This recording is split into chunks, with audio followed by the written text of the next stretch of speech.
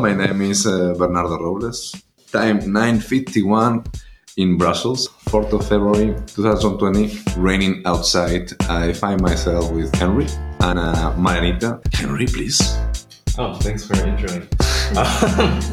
At first, I thought it would be interesting to interview software maintainers, but there are a lot of other podcasts that are already doing that. It might be cool to be more interdisciplinary. I think this is the first one where I don't know if we're going to talk about code per se, but we want to talk about maintenance. How do we maintain our lives where we live? How do we think about home, a dwelling place? And I have to say that I'm an architect. I'm a project manager for construction. I've been living in several co-housing projects, as well as constructing and conceiving public space. But Marianita, who is here, who is a co-habitant of this house, she is an anthropologist. Marianita. Hello. Yes, I'm an anthropologist specialized in the urban field. And I'm also interested in listening and talking about dwelling and maintenance. And maybe we can start by where we are here. Mm-hmm. Harry, where are we? Where you guys live? Yeah, I've been staying here for a week now. Mm-hmm. I guess we could talk about how we got here. How do we know each other? So we met in October in a conference that took place in Washington, and we were invited to support the Maintainers 3, which is a network of people trying to promote different fields to exchange. I was invited because I am co-founder of MAMA, which is a practice that tries to put maintenance as a major point in the conception, production, and caring of buildings. And you? Why you were there? I guess someone invited me. I wasn't a speaker though, so I just attended. Okay. I mean, we call ourselves maintainers in software, and then there's a conference called the Maintainers. Like, why wouldn't I want to go to that? And when we were there, I met up with some people that were librarians, archivists, people that manage like buildings, like civil engineers, like all these different people, right? So it's just good to be able to hear from people, even though I didn't understand a lot of what they were saying, and I'm sure the same.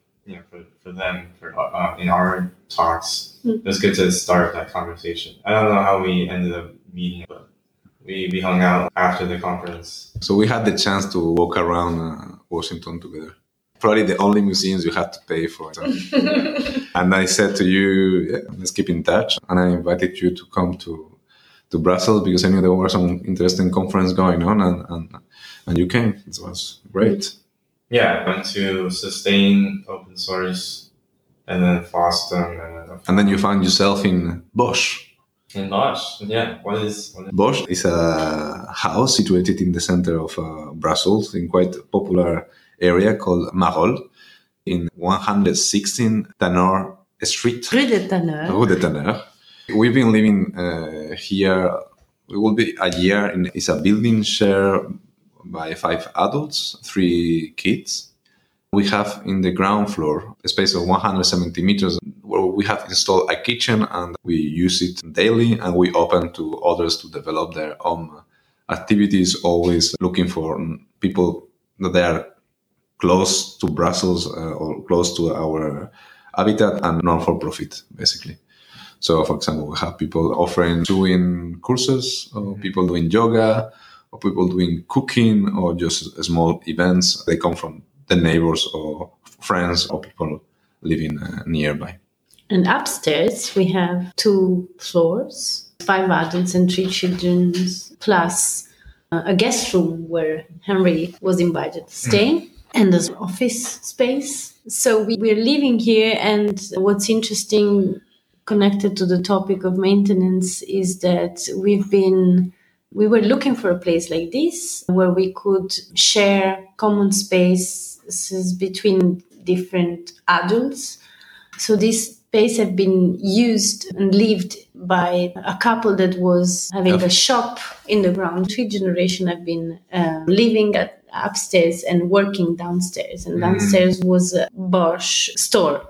And we got access to this place by negotiating with the new owner. We've been getting access to this place when it was still full of objects that didn't belong to us, but to the old family. And the first step was to kind of wait them to empty it and then start to live in. And that's maybe one of the starting point of not only this way of living in a community, but also the idea of trying to invest spaces that otherwise may be left empty for a certain amount of time. And it is one of the basic action to maintain this building, the fact of living in them. Maybe one of the argument that is at stake when you address maintenance and architecture and dwelling is the fact that inhabiting is the best way to maintain a building alive. One way of living would be just make a new building. Exactly. And live there, especially if you're moving in. You're not from that area. And I guess what you're saying is that this place maybe would have been abandoned, or maybe the whole thing would have got destroyed, and then you make a whole new building. But instead you're saying, okay, we want this to still be here, and we want to transform this space into a place where we can maintain it. And it's even important when you link the fact of maintaining with the environment. For example, nowadays, when you're concerned with the environment, the building process is one of the most polluting process. Okay. So on the planet, we don't need to build more because we already have enough space, or at least the space we have, we're not using it fully. Right.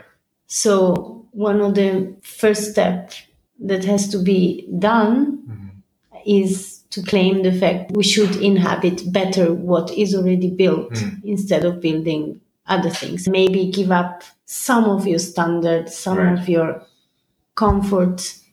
Is connected with the fact of claiming that maintenance is an engaging practice with the environment. Right. And it's a practice because we're not just saying that we care about maintenance, but actually you living in there is one way of maintaining. No, it's a building that has around 70 years old. The life expectancy of buildings today, how they are designed, is around 50 years. But we are far bypassing that age. And the building that we expected to not be livable anymore, they still are. So we are going beyond the life expectancy of the constructed building. So we build up buildings to last 50 years, and in reality, they live 100. So this is the case of this building. Probably when it was conceived and built, they didn't have this in mind. But the building the installations are working. Of course, there have been maintenance going on, but there is not structural problems. The windows, single pane. I mean, there are updates that they can be done. But basically, it's like a baby because you just need more attention, more attentive to it. I think as an habitant, we start to develop a different relationship. The contract that we have with the owner is like we are looking after it. So we are responsible of it. It's not like every time there is a problem, we just call him and he come and he will fix it. So we, as people responsible, they just make us aware and attentive of issues that they can take place, and we have to resolve them. Also is putting us in a very different relationship with what is already there, what is for sure, let's say, the color of the wall is not exactly what we wanted, or maybe the kind of pavement is not what we expected, but you learn how actually you can deal with those elements. Also the classical configuration of the house, not nowadays, but the ability that you have as a dweller to update, to change, to transform, to take care. It's a big freedom that we're giving to ourselves, because this is not what is happening in most cases in which people are renting spaces. So our special condition here is also that we agreed on the fact that we would have a proactive interaction with the building space. We can't transform it completely. It wouldn't make sense for us because it would be an investment that is out of our pocket. We're not going to stay here forever, but we are asked and we are free to interact in a more direct way than we are normally able to do with a rented space. You could say you're giving up freedom or comfort, but maybe you're learning to adapt to the current building, but that's not necessarily a bad thing. I think a lot of our modern lives is about, we always get what we want. Oh, I want this to look like this. You can just buy it or you can get a new thing. But here, okay, let's deal with what we have And at the same time, because you are empowered to care about the house, then you're willing to change things about it. Maybe other people, they don't really think of their house in that way. You might need certain skills to take care of it. But also like the mindset change, right? Of like, oh, I can actually do something about my house. Exactly. We were saying that like a lot of people, they don't even touch the house. Maybe a lot of us treat our houses like a hotel. It's like you just go there, you sleep, and you go to work or something. If you're saying it's like a baby, it feels like a personal relationship, right? At least in the last 50 years, we're not used to be asked to have an active relationship with the environment and with our home. We are more asked to respect what is there, and so we're asked not to interact with our home. That was happening in Europe in the majority of social housing, and the owner is asked to have standard houses that he can put in the market of renting.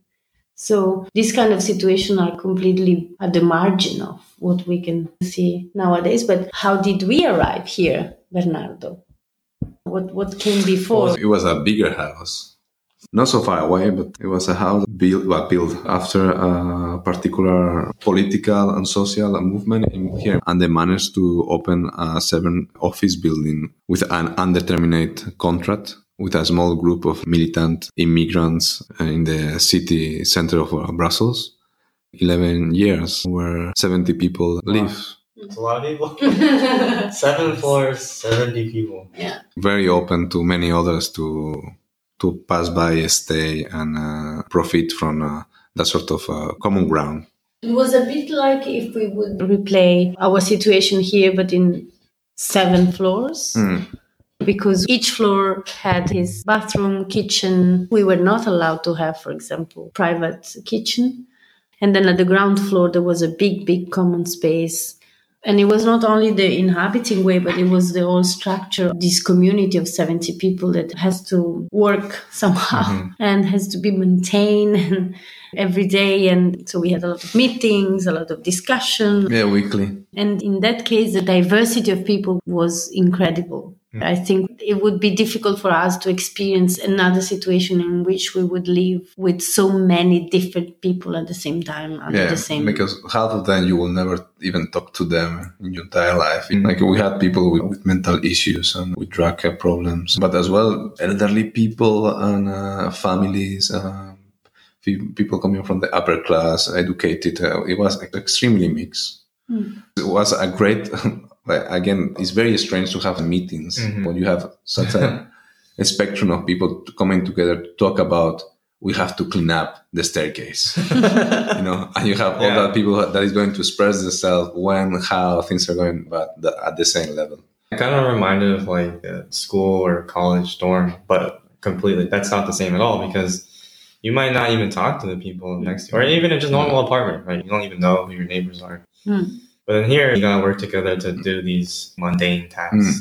But I think that even with the roommate situation, you have to figure out like who's gonna wash the dishes and take out the trash, clean the bathroom. Like those are all things where you do have to set up some kind of governance structure that might not be so explicit as an actual government, but it's like a certain kind of rules or norms or some way of coordinating like who's gonna do what without it turning into like you need someone else to tell you how to do it.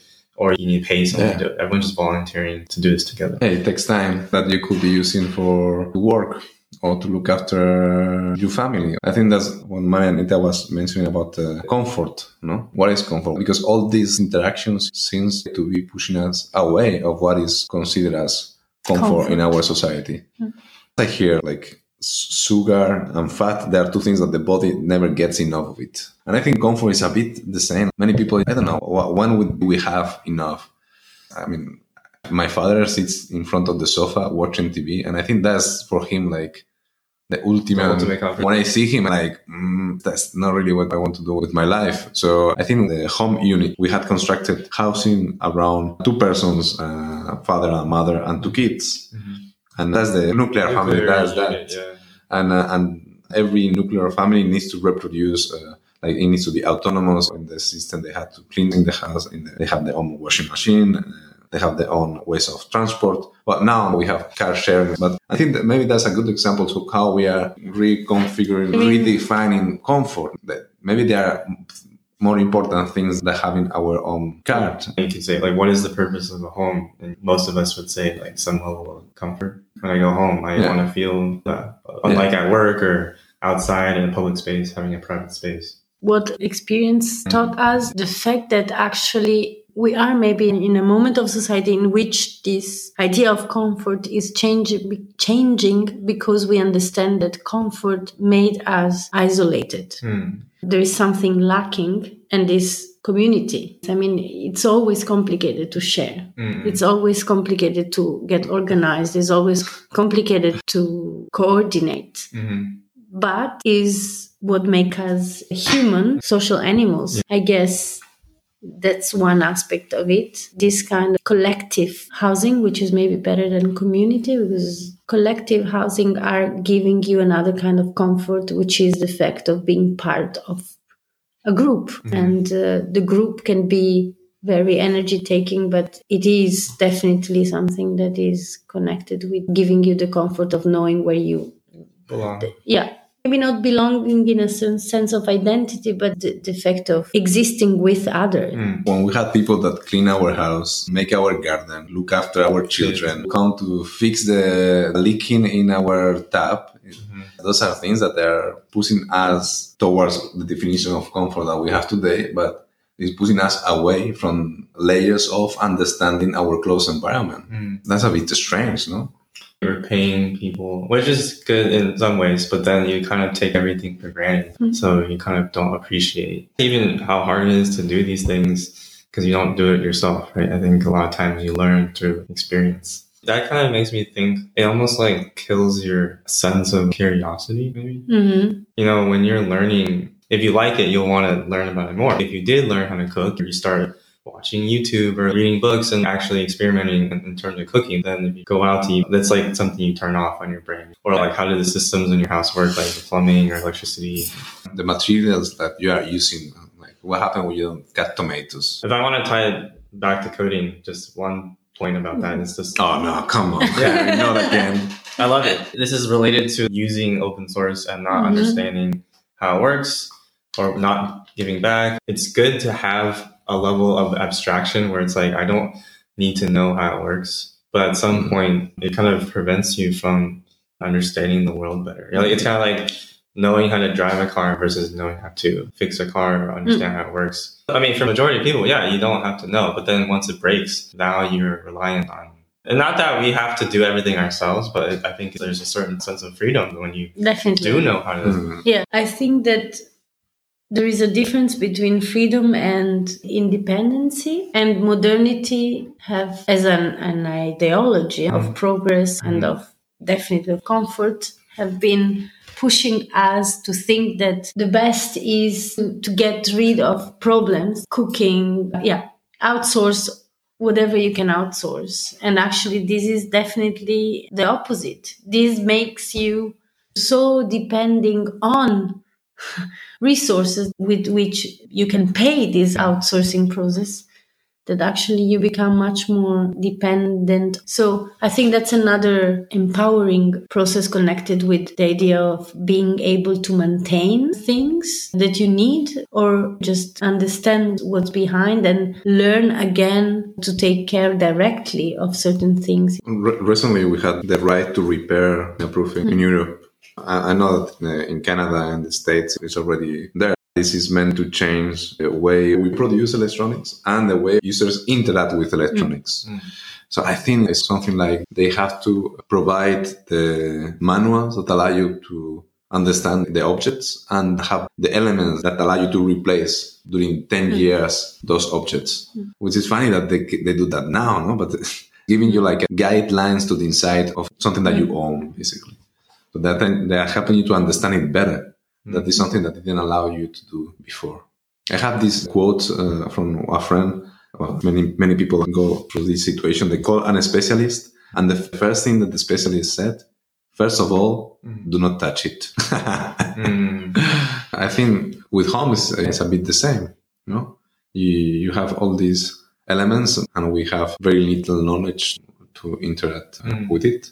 It's funny how architects, we are so focused in the vernissage. How do you say that? In the opening of a new building. Yeah, when you say images of buildings, they don't show you the building in 30 years. They show you the buildings brand new, shiny. That will last for one day. if it will exist, it will exist only for one day. Yeah. That moment. Yeah. So an architect now, they focus so much in that early age of the building and that condition how the buildings are conceived.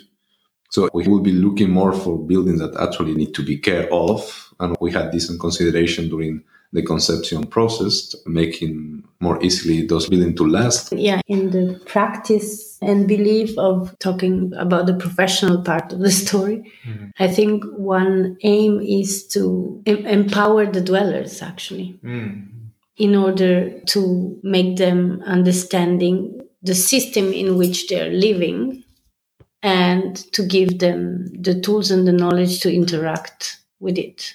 And this is what is happening in other fields with technology, but it is not happening with the built environment. It's a paradoxical, but you have some starting experience that in a public space with the help of people. But it would be even more evident if we were talking about housing, because you own or you rent a space. To live it is to understand how it works. And we're completely passive at the moment about that. And to go back to coding, No, Mari, no. which I'm learning so many things on a topic that is completely unknown for me, but I think it is exactly the same. We don't know how much maintenance there is behind it. And that's exactly the same for architecture and housing. We deny completely the dimension of taking care of the space we live in a daily scale. We don't make it visible. We don't look for it, depending on if we are a planner or if we are just citizen. So it's this blurry part of life on which we all depend. And so I guess it's exactly like coding, the idea of making clear that there are maintainers behind all that. We should all acknowledge this, that we produce things, we produce different goods, we produce different tools that are part of our everyday life, but actually they need to be maintained. And there are people doing this every day and we don't know that. We just pretend that time is like still, I guess, right? It's like, the coding thing is interesting because I think digital makes you feel like it will last forever. But we have this concept of bit rot. I'm talking about like bits, binary. Code can rot too. Obviously the code's still there, but it's more metaphorical where it's like the people that work on that code will over time not know how it works. The typical example is you look at this code and like, who wrote this? This is really weird. And then you look at it, it's like, oh, I wrote it like a year ago. Or they changed their job, or they retired, and they weren't able to pass down the knowledge to other people. And that's why I kind of say that code becomes archaeology. You're trying to like figure out the bones of the code and trying to figure out like, why did they write this? And so I think as our society becomes more technological, we still think that the code's going to save us, that it's all timeless. But we need to look to the physical and be like, okay, everything will decay, everything will die. And maybe you just need to acknowledge that life cycle, like life, death, and this process of restoring. So I have a question for you, because this idea of restoring, I mean, I think the code question can learn from the architectural one in this aspect of knowledge that is lost. So that's what we face with buildings that have been constructed hundreds and thousands of years ago. And then we have this archaeological approach, definitely, because we don't have anymore even buildings constructed 100 years ago, which is nothing, 4 generations. We lost the knowledge, but we want to preserve the building. So we have this process of heritage. We want to value the heritage, but we forgot to conserve and maintain the practice. So now in architecture, you have somehow a renewal of this kind of old practice of construction. So I think maybe coding can look at what's happening there, and I don't know, a parallel can be. But my question is for you, Henry, do you have in the field of coding, do you have sometimes this impression that before it was better? Are you already there? I mean, did you already get at the moment in which you say, but actually the old way of coding had something that now we're losing? And at the reverse, the opposite. Are you in a progress mind frame? Are you always improving? This idea that what is coming after is going to be better or more perform? That is a really good question. I don't know. I wonder if it's controversial to say it's no. But I mean, you could say, maybe this is true of a lot of things. Yes, it's better in certain ways and worse in other ways. I even remember there was a talk that I saw. People are discovering papers that people have written from a long time ago and seeing how they were doing programming. Oh, we went in this other direction and we need to go back to this other thing. People are making new programming languages all the time. It's kind of hard to say. And also there are more and more people becoming programmers, but that doesn't mean those new programmers are not thinking about programming itself as much. They might be just the practitioners where they're writing the code and they don't really think about why. I mean, it's true for anything, right? It's like when you get started, you're just doing it. And then eventually you're like, oh, why am I doing it this way? Maybe we start questioning, you start thinking. Of course, there's that momentum too, where it's kind of hard to get everybody to just be like, let's stop and go back. All the other people are trying to push the edges. I feel like I could go in a lot of different directions for this. Yeah. In some ways, we are making it more complicated. And you could say that's a bad thing because it's making it harder for new people to get involved. We keep, going back to this idea of abstraction. It's a term of adding layers. So like abstraction can be a good thing because it allows you to focus on the thing that you care about without caring about the other things. But of course, that's just a lens on which to view things. So kind of like, oh, I don't need to know how the car works. I can just know how to drive it. Perfect example with code is every dependency I add, I don't need to know how this thing works because someone else wrote the code to do it. And then that person wrote some code that depends on that said, I don't need to know how to do that. And now you have this giant tree. We call it a tree of dependencies that goes all the way down. You don't even know all the things that you're using. You just know one level down, right? Maybe you don't even know that. You could say that is like a house of cards kind of thing. I mean, that's the cynical view. The other view would be, well, isn't it great that I don't have to rewrite everything? Lego blocks, I can just use what other people have done. And I can just focus on what I think is important. Maybe I just want to make a website or make an app. I don't want to learn how to make all this other stuff that was there. So that would be like a positive way of looking at it. All these people have made important things that I can use, especially if it's open source. I don't have to make it myself. I don't have to start over from scratch. But the trade-off is that you don't understand it. So then if there's a problem, how are you going to figure it out? You're going to ask that person. If you have to do everything from scratch, then you're going to understand everything. But you might not be able to, quote unquote, go as far. But what does it mean to like go as far? So I think it's a complicated question. I don't know if that answered that. I have another question actually. For Henry too. Yeah, sorry, Henry.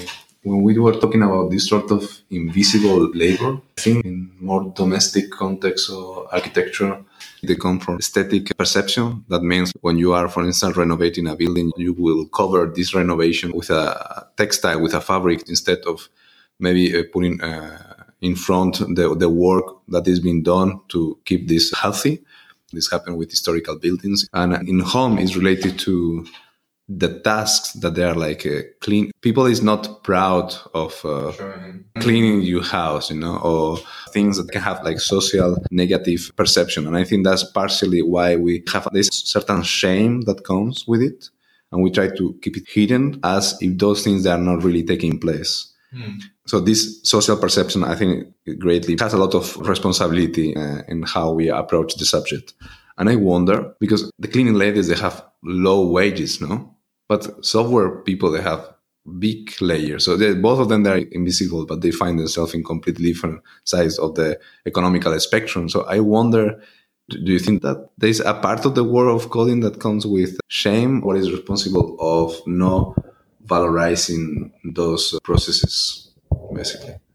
So you're saying that like when you're making buildings, you put a picture of what the building will look like? Afterwards. I'm talking about a historical building. A building that has been there for 200 years. Yeah. So today you have in the Grand Place, that's the major touristic attraction here in Brussels. And one of the buildings, it was covering with a scaffolding. Mm-hmm. And in front of this scaffolding, there is the printed version of the building that is behind. So this is basically to sort of camouflage that there is a process of looking after this building. Right. We don't want the tourists to understand that this is a human process. We don't want to make the picture disturbed. Instead of saying this is actually part of the building itself. It's architecture. It's part of the architecture too. Right. We want to make it look like it's always clean. Always new, forever new. Yeah. Like doesn't age. This is timeless. This is related to like more how a building look like. How a building learns. Yeah. And the other one is more related to how we hide. Everyone puts all their stuff in like a closet or something, right? You just Whenever we have guests coming, we will arrange the house very quickly because there are things that we are not proud of. I don't know if we have to be proud or not, but it's sort of hiding what it says about us, hiding these mundane tasks. And I wonder if coding, there are things like that. Yeah, that's good to think about. Are there things like that? I mean, there are definitely tasks that you might consider like cleaning. We have a term called refactor, which is where you want to change the code that it's more easily understood. One example is like when you're writing your code, you have names for your code. And so you could name every name, we call them variables, like A, B, C or something. Or you could describe like, oh, this is the number of wheels on a car or something. Like that would be more descriptive than just saying it's A. Like I don't know what is A, right? So refactoring is a process of structuring your code, essentially cleaning your room so it's more organized. But the code doesn't do anything different. So if you execute the code again, it's supposed to do the same thing. So it's literally just cleaning your room. Mm. So that's a task where it doesn't make you any more money.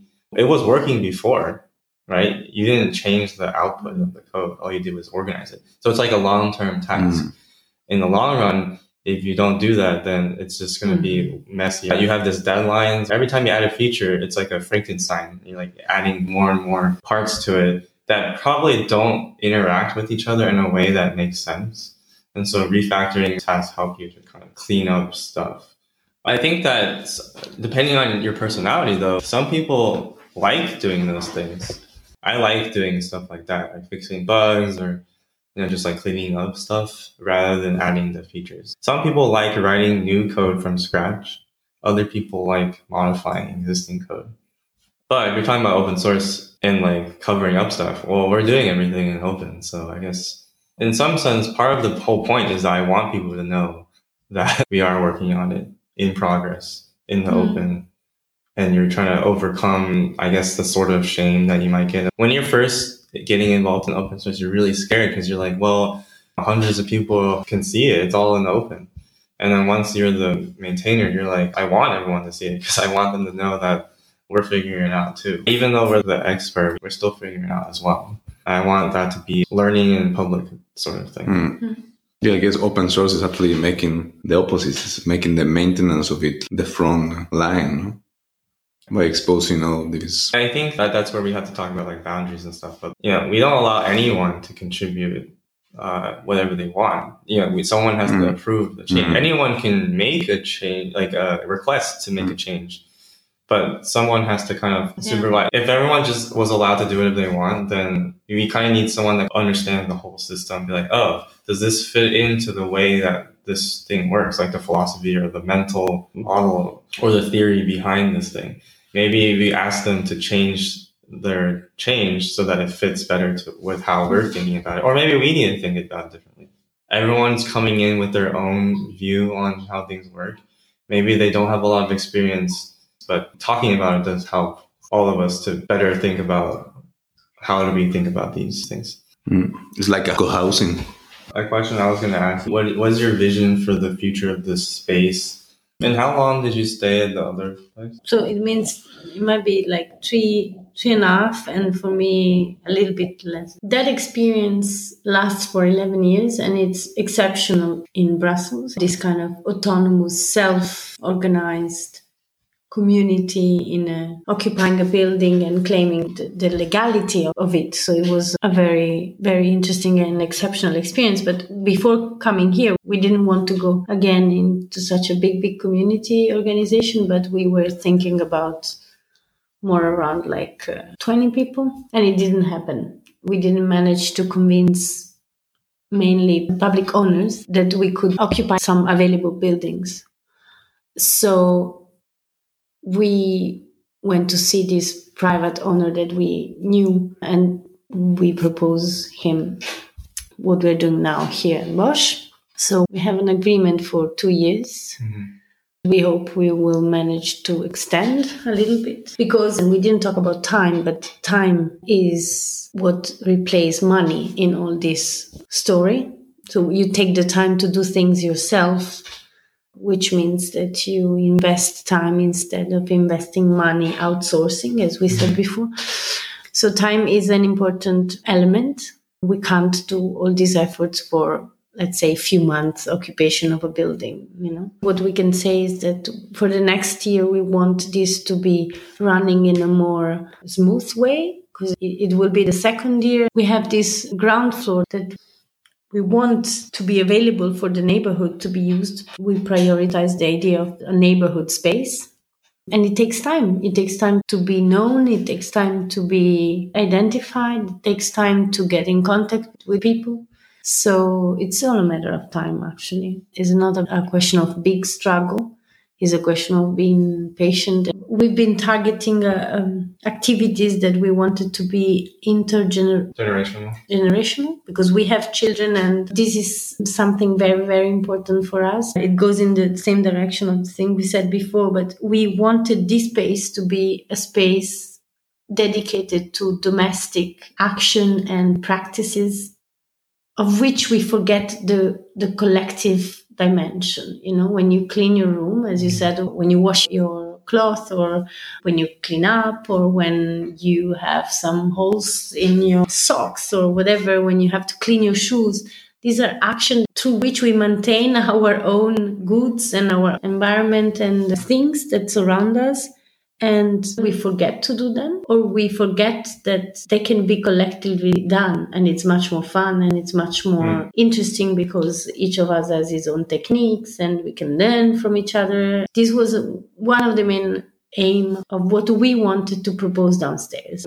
There was also the idea that, of course, other people could come with their own needs and their own ideas to use the space downstairs. But there was this idea of putting energy into revalorize, give a new value to this kind of action that we tend to marginalize in our own life. Nobody is happy about having to repair socks or to clean up, but they can be moment of talk, moment of exchange, moment of celebration, moment of being together, moment of learning. So that's, again, something connected with maintenance, with empowering, with re-establish relationship and kin somehow.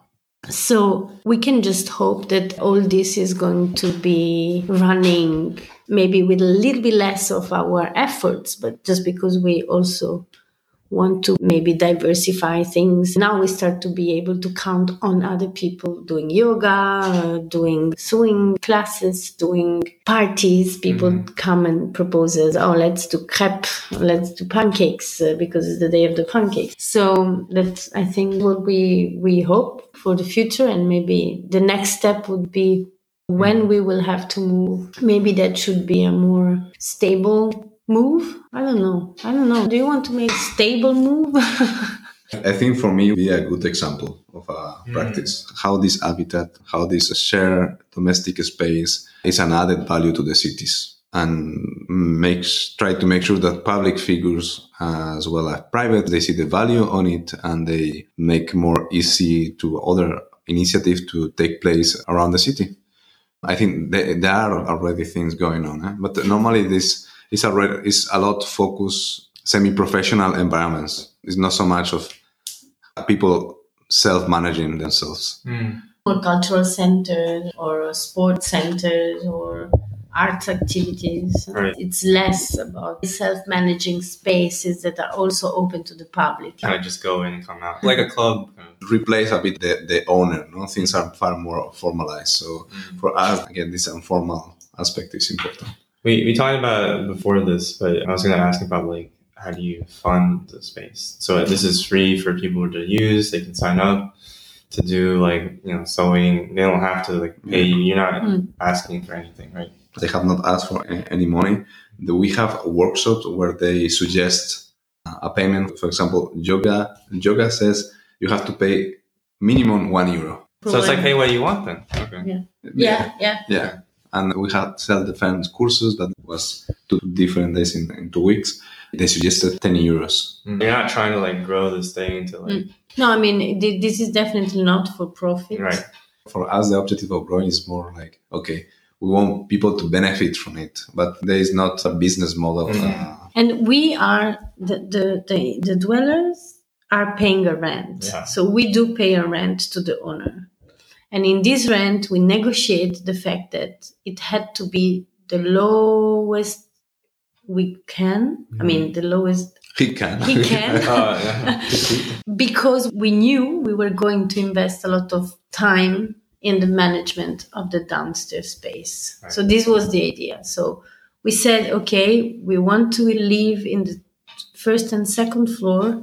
We want to do a community neighborhood space downstairs. This will take us time. We want that to be for free. Mm-hmm. So our rent must be the lowest we can. Yeah. And that's also a way to involve the owner as a partner somehow in this vision of a common space that is open to the neighborhood. And then the activities that we host can suggest a small price. Mm-hmm. And that's the other important thing that maybe is very different from the US, but we managed to have some little budget from the municipality because we proposed our idea, our project for the downstairs, and they found it interesting. And there was a call for citizen initiatives that are promoting the neighborhood life. So we apply and they gave us a small budget that we can use for the different atelier, the different workshop.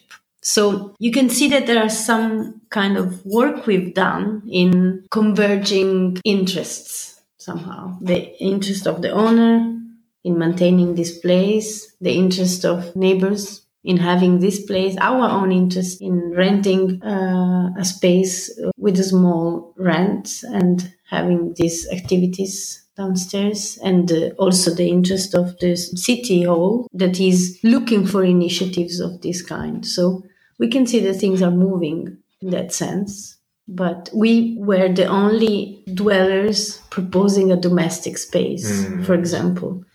The other initiatives were more like sport or arts or culture or whatever. We were the only one proposing to share our own. They were NGOs or other form of officialized group. So we were the only one not having this kind of structure. Yeah, I like how on the windows outside you're writing down what are the activities. It's just like for local people that live here and they can just see it. You don't have to, there's no social media. That is maybe interesting for the podcast decision that we made. It was very spontaneous, but at the end, we claim it somehow. The fact that we would not use. So the idea was that we would promote our activities only using the windows of the space. Because this for us was a way to be more or less sure that we would address people of the neighborhood. Mm-hmm. Of course, we also sometimes send emails. Thanks for coming, Henry. It was super nice to have you around. Yeah, thanks for inviting me. I mean, I stayed for a whole week. Everyone say, oh, you could go to some other city or live in a hotel. I saw a lot of activities that were being done. The sewing, people walking in, people just looking at the windows. And also just like when we were walking on the street, and then you just met like 5 different people that you knew. You just actually are part of the community. People know you. So there's many a big impact. So when are you coming back? I guess next year.